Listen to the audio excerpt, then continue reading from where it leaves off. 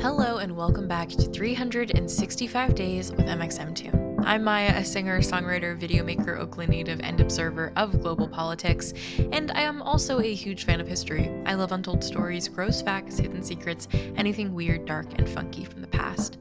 Each day I'm going to share one of my favorite deep cuts with you, so let's take a look at today's stories.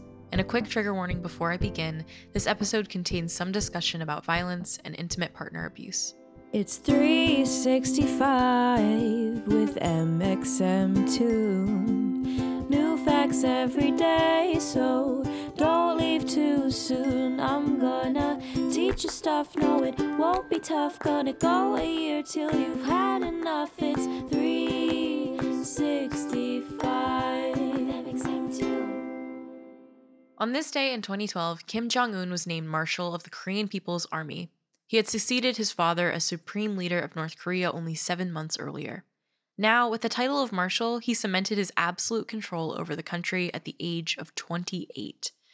An elaborate mythology has been built around the Kim family, creating a cult of personality that helps them retain power, despite the majority of the country's abject poverty and the regime's countless human rights violations. So, let's reverse. Here's what we know about North Korea's history and the Kim dynasty. Kim Jong-un's grandfather, Kim Il-sung, was the founding father of North Korea. The North Korean calendar begins with his birth year. Speaking of, in a weird chapter of the family mythology, he claims he was born on the same day as the Titanic sank, which he says was an omen of the impending fall of imperialism and the rise of socialist North Korea. Korea had been under Japanese imperial rule since 1910. In 1945, Japan surrendered at the end of World War II, and Korea was split with the Soviet Union occupying the North and the United States occupying the South. In the North, Kim Il-sung became the supreme leader and consolidated power under a socialist regime. South Korea became a democratic republic. 2 years after rising to power, Kim Il-sung invaded South Korea and started the Korean War. Now, North and South Korea have a truce, but no real peace agreement.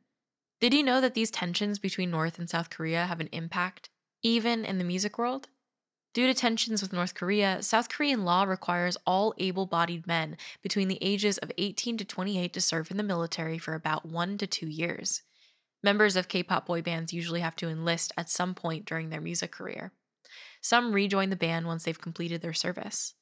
In 2020, likely due to the incredible global success of K-pop group BTS, the South Korean parliament changed the law to allow K-pop stars to postpone service until the age of 30. Back to the supreme leader of North Korea. Kim Il-sung was known for his horrific human rights abuses, including executions of political adversaries and prison camps. He died in 1994 and was succeeded by his son, Kim Jong-il. Like his father before him, Kim Jong-il's rule was marked by tyranny. He developed North Korea's missile program and continued human rights abuses, and under his policies, 3 million North Koreans died of starvation. But all things must end, even tyrannical dictators. And Kim Jong-il died of a heart attack in 2011. His youngest son, Kim Jong-un, was set to succeed him. It's pretty crazy how little we know about Kim Jong-un's early life. We don't even know exactly how old he is, only that he was born in 1982, 83, or 84. His mother was a North Korean opera singer, and he was likely educated in Switzerland before attending North Korea's military academy. After his father's death in 2011, Kim Jong-un was established as the supreme leader of North Korea. People thought maybe Kim Jong-un would be a different type of leader. He had a shorter, rounder stature, he loved basketball, and seemed, well, softer. They were wrong. On July 18th, 2012, Kim Jong-un was given the title of Marshal of the Korean People's Army, the highest military title in the nation. This move secured his absolute power in North Korea. Not long after, he reportedly began a purge of North Korean leaders. He centralized his power under the Workers' Party of Korea, undercutting the wealthy elite families who had increased in power in the final years of his father's rule. It is believed that he had his own uncle arrested and executed, along with his uncle's entire family. When Kim's half-brother died of poisoning in Malaysia, international sources pointed to North Korea as the culprit.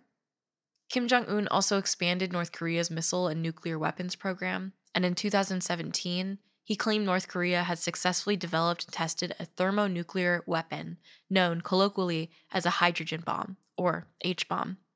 Many experts contest North Korea's claim to have tested a hydrogen bomb, but the international community tightened sanctions in response anyways. In a strange twist to our story in April 2020, news reports came out saying Kim Jong un had died or was in a coma. Twitter went crazy with speculation of who might succeed him or what might happen. Some thought power would pass to his sister, Kim Yo Jong, who was a senior leader at the Workers' Party of Korea. But a month later, he made an appearance looking alive and well. There's still so much we don't know about what happens between North Korea's borders. Experts in the matter say Kim Jong un wants to be a modern leader and bring North Korea to the table in global events and decisions.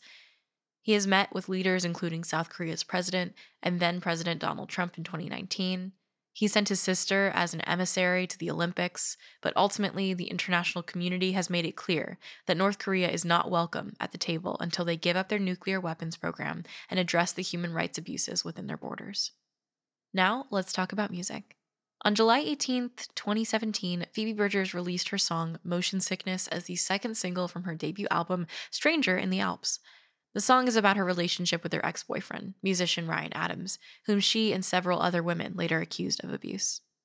Motion Sickness is still her most streamed song on Spotify, with over 88 million streams. While the subject matter is about heartbreak and recovering from an abusive relationship, it's the most upbeat song on the album, taking us on a journey of trauma, healing, humor, and vengeance, all in under 4 minutes. And now for today's final segment, I'll be going into my own photo archives to see what I was up to on a July 18th in my life. On July 18th, 2018, I took a bunch of photos with my friends for my Spotify page. I am now not a stranger to what press photos are or promo photos are.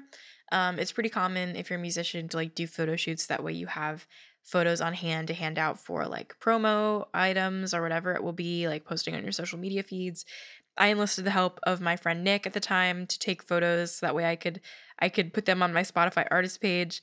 I still have a lot of those photos, and I think very fondly back on the memories that I was making with them on that day. And yeah, I don't know. It was just such a weird day. I felt so nervous and awkward in front of the camera in a way that I think that I've gotten a lot more comfortable in my own skin.